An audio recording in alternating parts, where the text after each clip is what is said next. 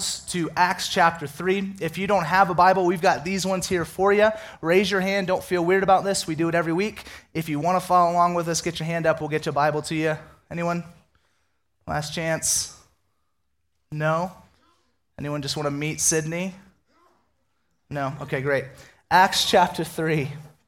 Acts chapter 3. Start turning. We're going to do the entire chapter today, so we do have to move somewhat quick, but if this is your first time as you step into the book of Acts with us, we're about 5 weeks in, okay? And this story for us is an incredible story because I think it can easily translate and speak to what does it mean for us to try and be the church. Because that's really what the book of Acts is. It's just the church being the church. We said the other day that this isn't really any ism, it's just Christianity. Right? This isn't any particular special thing or any ideological thought. It's just Christianity. Like what we see the church doing is what the church is called to do, whether it's 2,000 years ago or it's today. And so we nuance that and we navigate it based on our cultural context. But this book is a tremendous opportunity for us to learn and then to apply. And so for 2,000 years now, the church has lived in response to the work of God on the cross. And what we see throughout the book of Acts over and over and over is this cycle of God's work and then a people who look upon that work in awe, right? Saying like, God, what are you doing? What does this mean? And then what you see often then is the people of God coming in to clarify, well, this is what's going on. Like this is the gospel. This is the good news. And then out of that becomes the response of salvation or dedication or God, I'm in or following of Christ.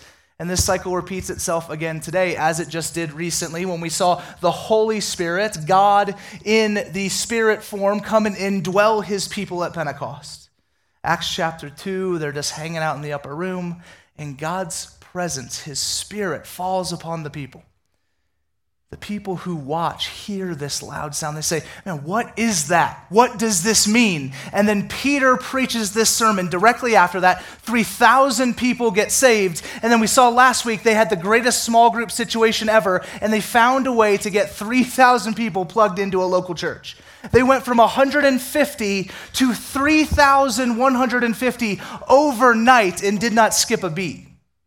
Now, here's my thought, and especially if you're here last week, you would know that the community that we heard about last week was awesome. Like it was a community that I think each and every one of us in the room would want to be part of, to say, yeah, like if I was going to sign up for something, that I'd sign up for that. Like to be known, to know people, to be loved, to be engaged, to be on mission with, the whole deal. I think we'd all sign up for that. Now, I think the reality is that it would have been really, really easy for the early church to just stay in that community. Like I think it would have been really easy for the church to just say, you know what, like it's been good and this thing we have going on here is incredible, so let's just stay and keep doing this. Let's keep gathering in our homes, let's keep breaking bread together, let's keep praying, let's keep experiencing the favor of God, let's just stay and stay, instead of saying, no, we're supposed to be outside this. And so what we're going to see today is this first moment where you begin to see the church say, all right, we're going to explode out of just this central thing and say, we exist for more than just us. In fact, that we would see that from the beginning of time, we have existed as God's people for the blessing of the nations. And that has not changed. And so this cycle will repeat itself today. And so let's open up to Acts chapter 3, verse 1, and let's read. Now, Peter and John were going up to the temple at the hour of prayer, the 9th hour. And a man lame from birth was being carried, whom they laid daily at the gate of the temple that is called the Beautiful Gate, to ask alms of those entering the temple. Seeing Peter and John about to go into the temple, he asked to receive alms. Now, Peter and John are just going to go do their duty, right? As law-abiding Jews, it was time to come to the temple, it was time to pray, it was time to worship, it was time to come into the presence of God, and so they were going. I mean, this is what they would do. And on the way, they come into contact with this guy. Alms is just kind of a fancy Bible way of just asking for a handout, right? That's to bless someone who is in need, is to give alms. And so this man, I don't know who, would carry, or some men would carry this guy, set him at the temple, and say, hey, just do your thing. People will bless you here. And so Peter and John, on their way to church, get interrupted by this guy. And I love just the picture. Maybe it's just a nugget of wisdom for us this morning or something for us to think about and question our own hearts. What do we do in this situation? What do we do when all of a sudden, man, you have your best laid plans in front of you. You're all set up to go somewhere, to go do something. And then something comes and says, well, what about this? Well, could you help me here? What happens when you are divinely interrupted by God to serve him and make his name known? Do you respond? Now, the other day, well, actually, this happened a while ago. This is 6 months ago or something. My neighbor across the street, Olson, awesome dude. Him and his little daughter, they're out, and I'm getting ready to leave for work, or leave for a meeting. And I'm already late to the meeting, or I'm not late to the meeting. I would have been on time for the meeting, and I hate being late. I'm not an organized person whatsoever, but punctuality is just a big deal for me. My old mentor used to tell me that if you're late to a meeting, you're just tacitly telling that person that your time is more important than theirs. Now, whether you believe that or not, I believe that, right? So I hate being late to meetings. And so I'm getting into my car, and I'm just going to make it on time, no problem. I see Olson and his daughter come outside their house, and his little daughter is just so sweet, and she's bawling, just crying her eyes out. And I think to myself, should I go ask, or do I just get in my car and start driving? Now, I love my neighbors. I try to love my neighbors, I should say. And so I was like, all right, let me go ask. I said, what's going on? I said, the dog got out, and she's afraid that he's going to get hit by a car. And we live just off Highway 89, so that's not too much of a that could happen, right? And so I'm like, all right, I have this thought in my mind, okay, do I be on time for my meeting, or do I help out these neighbors of mine? And so, because I'm like Jesus, I help out my neighbor, and I text my friend, I say, hey man, I'm going to be late for a meeting, saving a dog. Right? That's all I say, I don't say anything else. And he just wrote back question mark, I just let it sit,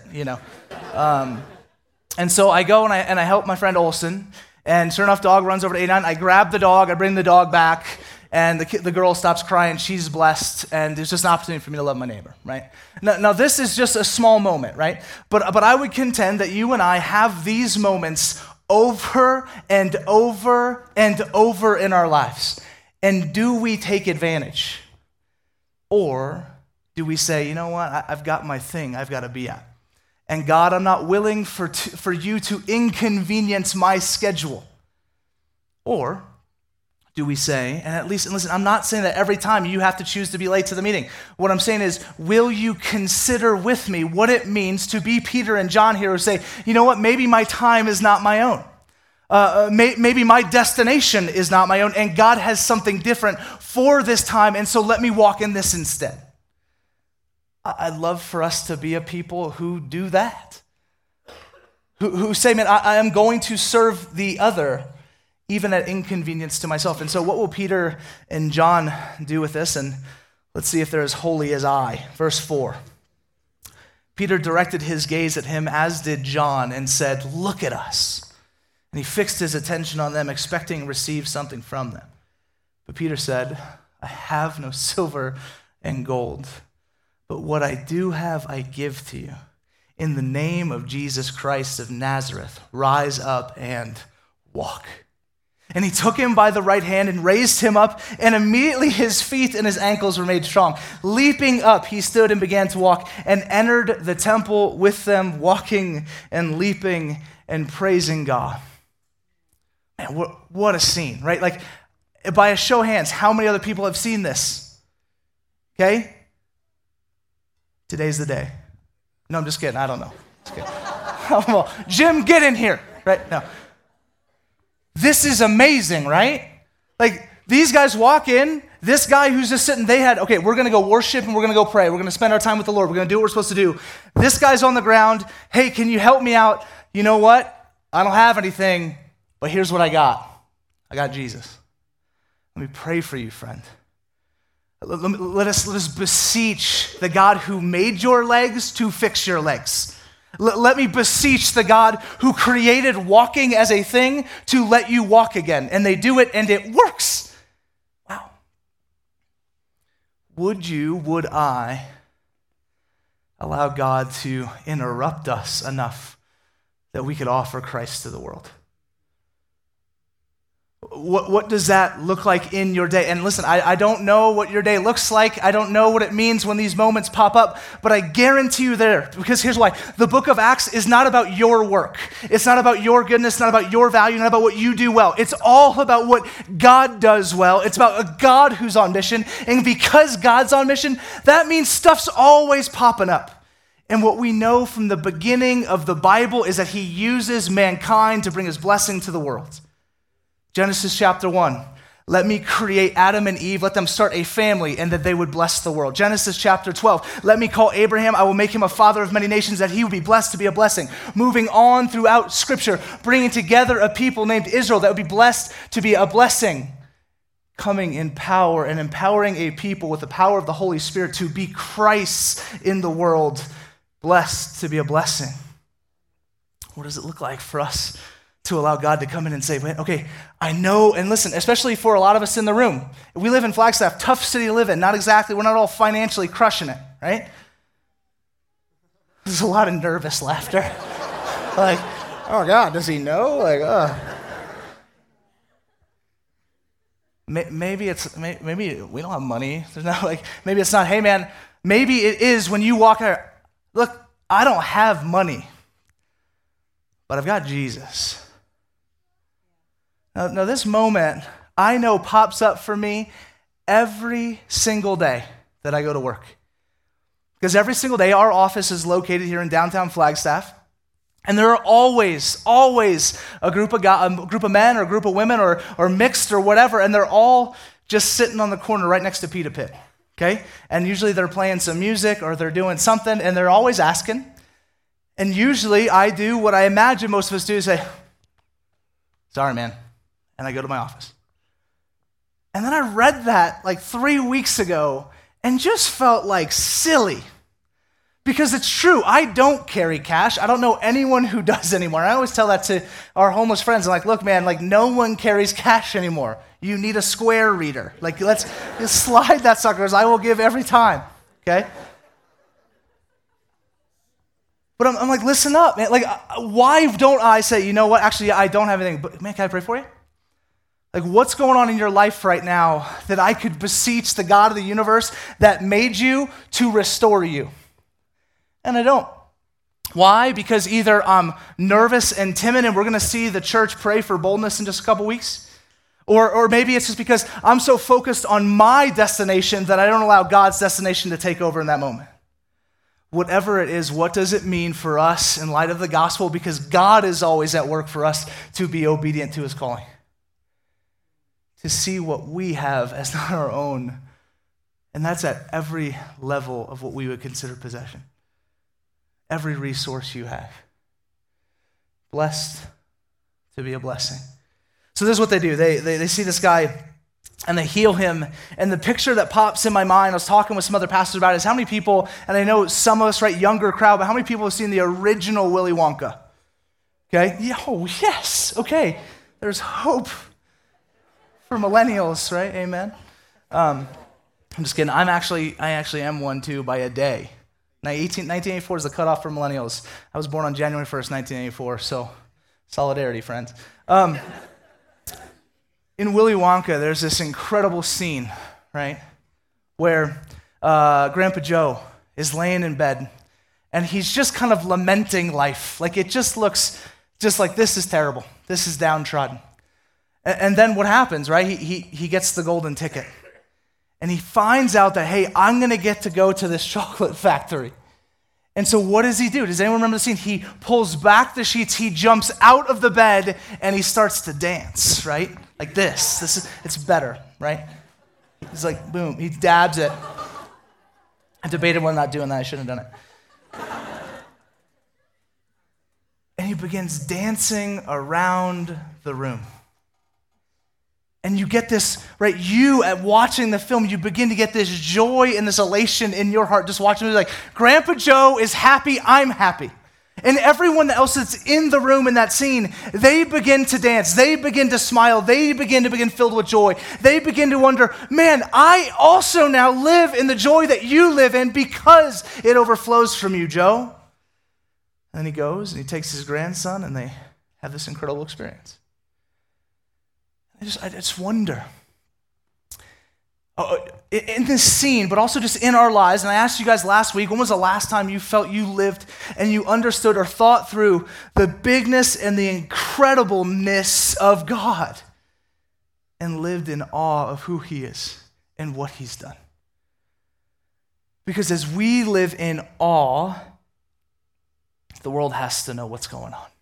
As we celebrate the work of God, the world begins to say, why are you so joyful, friend? What is going on in your life? How can you allow yourself to be interrupted and still act and live in such profound joy? What does that look like? And then we have the opportunity to do what Peter does right now, which is to preach the gospel.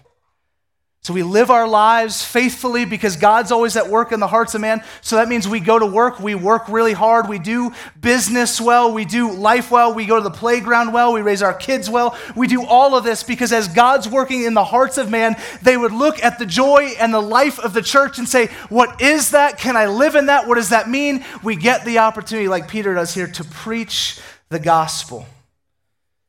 And so let's continue on verse 9. And all the people saw him walking and praising God and recognized him as the one at the beautiful gate of the temple asking for alms. And they were filled with wonder and amazement at what had happened to him. While he clung to Peter and John, all the people, utterly astounded, ran together to them in the portico called Solomon's. So the people in the scene begin to say, well, what? Again, that cycle, right? What is going on here? God, like, is this God? What is the deal? How did this happen? Because before, we were the guys that helped put that guy in his place, and now that guy's walking and dancing around like Grandpa Joe from the movie I saw last week, right? Some of you guys are like, wait a minute. They didn't have TV. What is God doing? What are you guys doing? Who are you? What is up with your life? Again, asking of now the church as we translate it to today. I remember the first time that I saw, I guess what you'd call like a supernatural miracle, right? So I think miracles are on it, and this isn't like some cool Oprah moment. I just think miracles are going on all the time. I think the fact that I'm breathing, that's a miracle. You know what I mean? I think the fact that Jesus came and died the death for me, that is a miracle. I think the fact that the Holy Spirit resides in our hearts somehow, I don't know how that's navigated, that's a miracle, and on and on and on. Miracles, I think, all over the place. But when we think through that general term, a supernatural miracle, I remember the first time I saw one. And going into it, I honestly was a bit skeptical. I don't know if I would, as we call it in the church, a cessationist, meaning the gifts have ceased, right? I don't think that was me, but I definitely was I don't know, right? A skeptic at best. And I found myself in West Africa doing some work in a mud hut village, working with a tribe of 60,000 people called the Yalunka people. And we walk up, and I was actually telling some people this story this week, but we walk up into the village, and as we get there, we first arrive, there is this man chained to a tree with metal chains all around him, thrashing about. Just losing it, screaming, growling, thrashing. And I say to the people, what in the world is that? Say, oh, he's got a demon. Just super casual, no big deal. It's just a demon, right? And I say, what? What's up? And I say, like screw tape letters, demon? And the guy just chuckles, right? So, and that's it. So I said, well, what's the story? Is he going to be chained to that tree forever? Do you feed him? What's the deal? They say, well, here's what happens. Every time this happens, they go to the local imam. Now, West Africa, highly Muslim, okay? So they go to the local imam first. He says when it doesn't work with the imam, they go to the witch doctor. And when the witch doctor, they practice animism, right? So they go to the witch doctor. When it doesn't work for the witch doctor, they'll finally come to the Christian church, of which there are 14 believers in this entire village of 60,000, okay? They come finally to the Christian church. And I say, okay. I said, how long does that take? He says, it depends, when they can get the witch doctor in because he lives in a different village and stuff. And so anyway, they go to the imam while we're there. Imam comes, does his thing, doesn't work. Then they go get the witch doctor, okay? Witch doctor comes in and he brings a couple of his buddies. They do the full deal. We're watching it. It is tripping me out. Doesn't work. So finally, they come to the pastor of the church. They say, hey, we've been asked to go and get this guy. Do you want to come? I was like, yeah. So we come, we help unchain this guy. We are dragging this guy through the village because he won't walk, okay? Like dragging him through the dirt because he won't walk. We bring him down to the other side of the village. There's this small, tiny little house, church that they built out of mud. Candle lit at night, the whole deal. Okay. And they bring him in, they cross over the threshold, and the second he ends up in the church, the guy falls flat. And he is kicking and screaming the whole way. So just imagine flailing. The moment he crosses over, just boom, flat. 3 of the guys come around him, they lay hands on this guy. He gets up, he sits on a chair, he says something in Yalunka. And I say, what did he say? He said, I'm hungry. Can I have something to eat? That was it. Demon was gone. And I look at the guy and I was like, well, what just happened? He's like, hey man, like this just happens. I said, how often? He says, like, this is like monthly for us. This is monthly for you. Now I'm sitting there, and again, my world is being rocked by this, of just like, this doesn't fit the Rock Church Christianity that I had in San Diego. And that's not a critique on the Rock Church. It's just like, that stuff ain't going on there. Or at least I'm not seeing it, which is always a possibility. But I remembered I was confronted with the reality of, I got to do something with this. I have to try and find a way to reconcile what I'm seeing. And then I came back to Scripture and I thought, wow, it's not that weird. Like I came back and read the Bible and was like, oh yeah, no, actually that's everywhere. Right? Like this stuff that is kind of the norm. And so, man, I had to then like come back to this moment and what I knew of church to say, well, okay, well, like, what does that mean for Christianity in my life? And I'll be honest, like since that moment, I have still never cast out a demon. I haven't seen possession like that ever since then, right? So it's not like it just clicked for me and then I got this vision and lens for the supernatural realm. But all I'm asking us to do is to say, God is always at work. And he's doing miraculous things, including this type of stuff, and we need to open our eyes a little bit. We need to not be so shocked. I don't think it's necessarily the norm, and that's only because I just don't see it all the time, but maybe it's supposed to be. I don't know. I am wrestling with these things, and I hope you'll wrestle with me. And we're going to go through the book of Acts, and I tell you, it just keeps coming up. There's no avoiding it. What's most important for us to pull from this moment is that there is a God who is at work in this world, and he is not stopping until it's over. And he has asked you and me and those in here that follow Jesus to be part.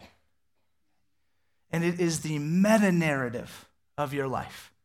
If you're a Christian, it is in other words, it is the story that overarches your life and has information to download upon every aspect of who you are.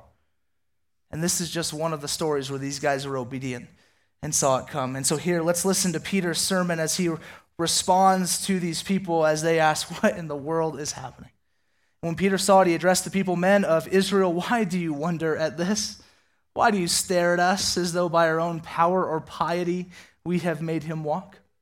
The God of Abraham, the God of Isaac, the God of Jacob, the God of our fathers, glorified his servant Jesus, whom you delivered over and denied in the presence of Pilate when he had decided to release him. But you denied the holy and righteous one and asked for a murderer, Barabbas, to be granted to you. And you killed the author of life, whom God raised from the dead. To this we are witnesses. Now, come on, Peter. Like, throw me a bone. Like, you're asking me why I'm shocked right now. Hello, because a dude that was crippled is no longer crippled. That's why, Peter. Why are you shocked, church, when God moves? Why am I constantly... So, look, I'm just going to be honest, man. We were praying with, well, there's Jay. We were praying over Jay at RC on Wednesday night. His hand was hurting. We prayed over his hand. His hand didn't hurt anymore. And I'm thinking to myself, like, really, Jay? Let me grab it again, friend. Right? Why do I not expect God to move? Why am I surprised when I look upon the friend that I thought never would love Jesus that now loves Jesus? That's what he's in the business of doing, is winning over the hearts of men and women and humanity in this world. Why am I surprised when God intervenes? Also, why am I surprised when God intervenes when I don't like it, to correct me in my own jacked up self? He is on mission for me, for you, and for every person and everything and every part of this creation. So if he is the sovereign king of this universe, it should not shock us that he's moving. Like the people in the story, I think it's because we forget too often what God has done for us, what he's done in this world. So his defense, Peter's defense here is like, why are you shocked? This is the same God that's been around since the beginning. He's the God of our fathers, the God of Abraham, Isaac, and Jacob, the God who, he called us together in Abraham. He gave us a nation. He's the God who raised up a king when we asked. He's the God who delivered us from our enemies. He's the God who took us out of Egypt. He's the God who gave us the promised land. He's the God who gave us his word and his law and his presence. Why would you ever doubt him? Church, this is the God who went to a cross to die for your sins, that you would be saved, then defeated death on the third day that you would have new life. Why do I ever doubt him? Do we forget what he's done? Do we not think it actually happened? Do we believe that there was a dead king named Jesus that rose 3 days later and now reigns from heaven? Why are we so shocked that a God who is still alive, that has done everything we've ever seen, is still at work today? Why do you doubt? Why do I doubt? It's so awesome to hear Peter bring this message up, because if you know the life of Peter throughout the Gospels, he's just kind of a bonehead. He just makes terrible decisions. He questions all this stuff. He asks dumb questions. He puts his foot in his mouth over and over, and he is just a fool at times. Now, what's awesome is this word that he uses here, this denied word. It's the same word that is used in the gospel account of Peter denying Christ when the rooster crows. When they come to Christ 3 times and say, hey, are you with this guy? 3 times he says, no, man, I'm not with that guy. He's not with me. I'm not with him. Don't worry. And he uses the exact same language here in calling out these people, saying, listen, you denied Jesus, in his own personal indictment of saying, I did too, but guess what? He rose from the dead. The resurrection is so central to this text. It's central to the entire book of Acts. The guy's alive now. So that means some things. So what we're going to find here is that he continues to preach this gospel. There's absolutely more good news for them. But he calls the people out. He's like, listen, guys, you've missed it. You've missed Jesus. All of our prophets, all of our texts, everything we've studied over our whole lives as Jews, it pointed to this guy and we missed it. And that's foolishness. But there's hope. And that's the second part of his sermon, and so let's read that. 16, and his name, by faith in his name, has made this man strong, you see and know. And the faith that is through Jesus has given the man this perfect health in the presence of you all. And now, brothers, I know that you acted in ignorance, as did also your rulers. But what God foretold by the mouth of all prophets, that his Christ would suffer, he thus fulfilled. Repent, therefore, and turn back, that your sins may be blotted out, that times of refreshing may come from the presence of the Lord, and that he may send the Christ appointed for you, Jesus. He's like, listen, you missed it. But there's hope. You killed the Savior, but there's hope. And here's why. Because what you intended for evil, God intended for good. The irony of the gospel is that what they thought they were doing was killing this movement, this thing, right? That was going to cause this uprising, this overturn, was going to throw everything upside down. And it did. But the irony is that the one they killed is the only one that could save them. And is the only one that would save them should they live in faith and repentance. So they tried to kill this guy. It didn't work. Okay. And it is only by his death, his blood, that they're cleansed anyway. Because the God of the universe who made you and I is still at work today. He's at work in this scene. He's at work 2,000 years later here at Flagstaff High School and across our city this morning as Christians and non-Christians gather to hear about this Jesus and to say, man, what does that mean for my life? Now, I was getting ready to leave my house not too long ago, and I'm desperately looking for my keys. Has anyone ever had that moment, right? Like you're running late, and of course that's the day your keys get stolen, right? And so I'm pouring through the home. Verity's upstairs, I think still sleeping, so I'm, just tearing through stuff in the room. I'm throwing clothes in the air. Verity's like, what are you doing, and in a sweeter voice than that. More like, what are you doing, babe? You're amazing. I love you. But somewhat, it was early. And so it's like, what are you doing? I'm like, I'm looking for my keys. I can't find my keys, and I don't know where they're at. I'm going to be late, and I hate being late. And so I go, and it's probably like 15 minutes later. I'm late for my meeting at this point. And so I was like, you know what, forget this. And I go, and I just start closing doors because everything was untidy from me tearing through the house. And so I'm closing doors, and I close the laundry door, and on the other side of the laundry door is where we keep all our car keys, and on the key rack. And so I close the door, and what's there but my car key? Exactly where it should be, okay? And exactly where I looked the first time. And so I grab it, and I'm just beating myself up, I'm like, man, you moron, it was right there the whole time, and you just missed it. What's wrong with you?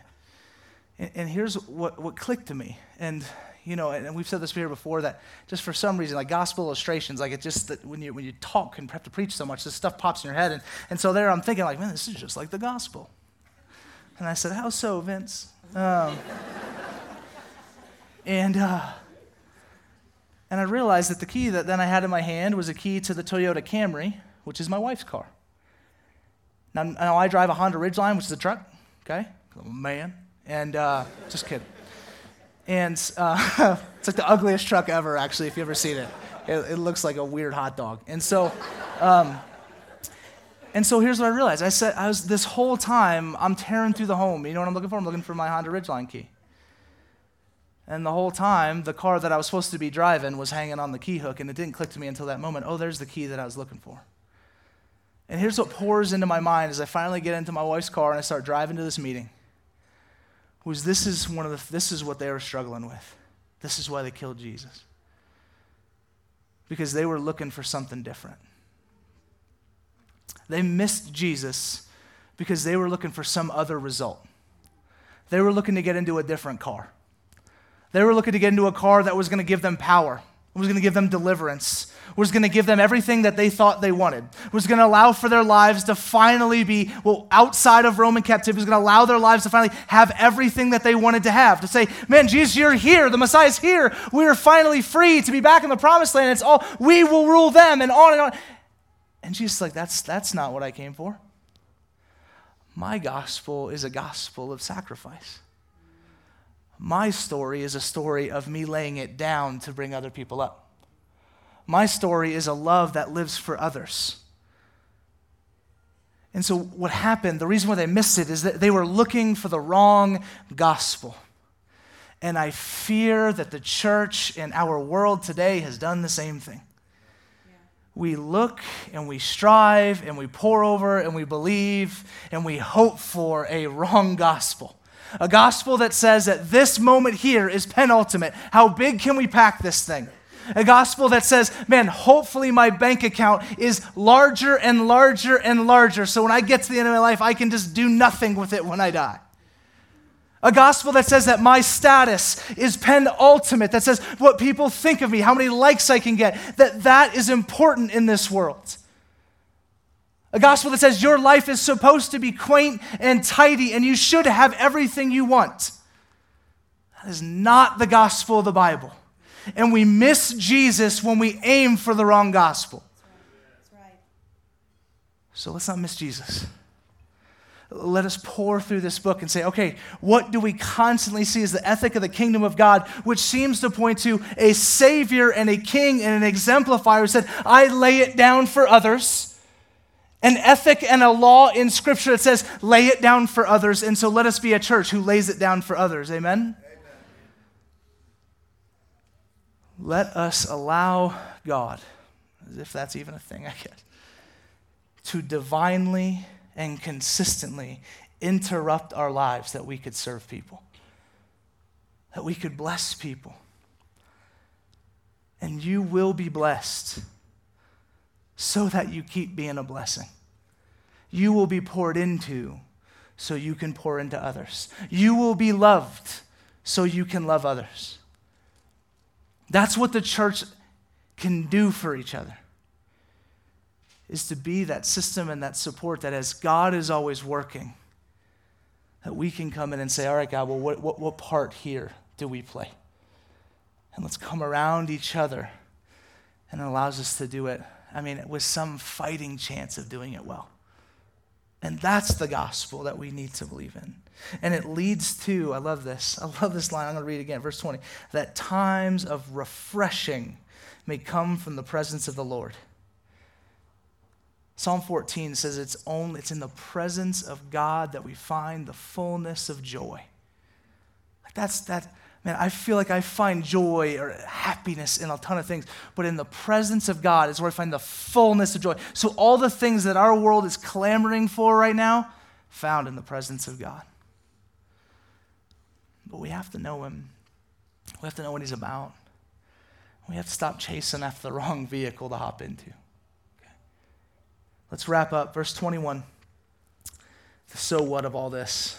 Whom heaven, talking about Jesus, whom heaven must receive until the time for restoring all the things about which God spoke by the mouth of His holy prophets long ago. Moses said, the Lord God will raise up for you a prophet like me from your brothers. You shall listen to him in whatever he tells you. And it shall be that every soul who does not listen to that prophet shall be destroyed from the people.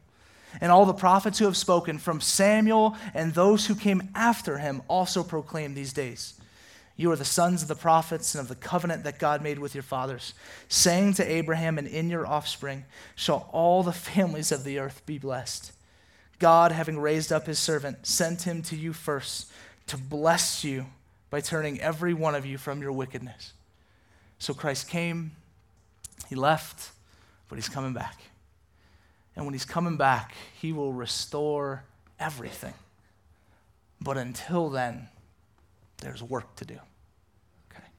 Until then, there's work to do. It's Jesus before he ascends on the mount, giving the great commission to the people to go and disciple the nations, baptizing them and teaching them to obey every command that I have given. We got work to do. And what we see, and is so incredible again, and I repeat our narrative here, Peter and John, living in the perfect community of the early church, did not let that community be the thing that stifled the mission they were called to live in. Instead, they went out and they allowed God, who was always at work, to interrupt their lives as often as he wanted to, that people would know about this Christ who lived, died, and raised. That there would be rejoicing and awe amongst the people. So if you're here and you're a Christian, listen and respond. Live like Jesus. Live like Jesus. Now, when I say listen, pour over the good news of the gospel.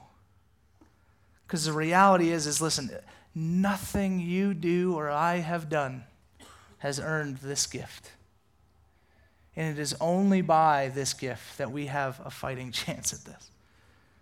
It's only by constantly returning to Jesus. Jesus, why would you do this? If we don't live in awe of what Christ has accomplished, the rest of the, hey, let's go change the world stuff, it's just rah-rah. It means nothing. Because it will just stop a second later. I've lived it. Let us be a people who live in awe and constantly listen to the gospel from the mouths of each other, from the mouths of our Bibles, get in your word, okay? And allow that awe to lead you towards service, okay? Last story. My watch died, so I don't know what time it is. What time is it? 11:15. Can I get 5 more minutes? Y'all go with that? Some people are like, no. I gotta walk to the bathroom. It's a mile away. My son, Finley, was sick a couple weeks ago. You guys, I think I told you all about that, but we were out in New York City, and we're staying with my brother, and my brother's awesome. He's got a great job in New York City, which means absolutely nothing because everything is so expensive, right? So he bought an 800-square-foot condo for $1.25 million, right? And so he lives in a hamster box, and so 2-bedroom. And so one of the bedrooms is their nursery for their little toddler, Jack, who's awesome. And so my wife and I stayed in the nursery, and then Jack went and slept with them. So we're in this nursery, and there is a twin-size air mattress, okay? Twin-size air mattress, not crazy comfortable. And there were 2 of them. And so initially the first night, Verity and I were sleeping together, and Finley was in his crib, and he was sick, so that he wasn't having that, so he came and slept with us. And honestly, listen, like I snore. Like I'm a snorer, okay? It's bad. And so Verity often will kick me out or something, and I'll sleep outside the front door, or something like that. And so what happened was this one night, and Finn was at the apex of his sickness. Okay, he is just not feeling super well. Fever of like 102, 103, somewhere in there. Super bad cough, bacterial infections, the whole deal. So he wasn't going to sleep in his crib, so I'm sleeping in the twin-sized bed, okay? And I'm a twin-sized bed, okay? And so nothing else fits, right? And I take this kid who is, he's 30 pounds, but if you've ever tried to pick up something when it's asleep, it's like an anvil, right? Like it's just so heavy. And so it's Finn and I on this twin-size air mattress, and I am doing everything I possibly can to make sure he gets a good night's sleep. So I'm sleeping like this, just back all contorted, legs sweating, like muscles are tense everywhere. Why? Because all I desperately wanted was for my son to have a good night's sleep. Like, it wasn't even a question in my mind. I wasn't, Finn, scoot over, right? I wasn't like, hey, man, let me ball you up so that daddy can get comfortable. The love for my son won out every time. This is the gospel for us. The love of Christ for you and for me and for the world that was lost won out. And so he obviously inconvenienced himself to the fullest and gave his life for us. But love is the motivating factor for him. It's the motivating factor for us. So as we go out and we leave this place this morning, we go to care for our city, we go to jobs, and we try to work well and put time and energy into using our vocations and what we do and our friendships and our neighbors to love the world. Please, as much as you can, reflect on what it means to be motivated by love. Because if you love your neighbor, you'll serve your neighbor. Because Christ so loved the world that he gave his only begotten Son. If you're here and you're not a Christian, I don't know what brought you with us this morning. I don't know why you came. I believe in a God who appoints and authors this story that we live in. Acts 17 says that nothing is by chance or mistake, that he appoints the times and places that we dwell. So I think you're here on purpose. And my ask of you is that you'd repent and believe. That you'd come before Jesus and say, man, I'm in. That's just true. Sort me out, Lord. You don't need to get sorted out before you come. God does the sorting well after. Repent and believe. In church, let's just be this people. Amen? Let's pray. Heavenly Father, we thank you for your grace, Lord. As is the definition of grace, it is completely and fully undeserved. The gospel is a good news for us because we just kind of stink on our own. And maybe I just speak for me, Lord. I pray, God, that I and the rest of everyone here and your church here in this world would have a greater awe and a greater vision for what you've done. That the gospel would be paramount in our lives and that we would just continue to join in the cycle of your work here in this world. God, allow us to help in any way we can.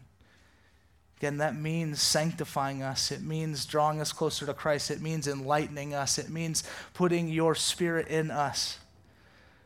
So, Heavenly Father, we just ask for you to move today. We know we can do no good thing without you. We know no heart is changed without your movement, your power, your gospel.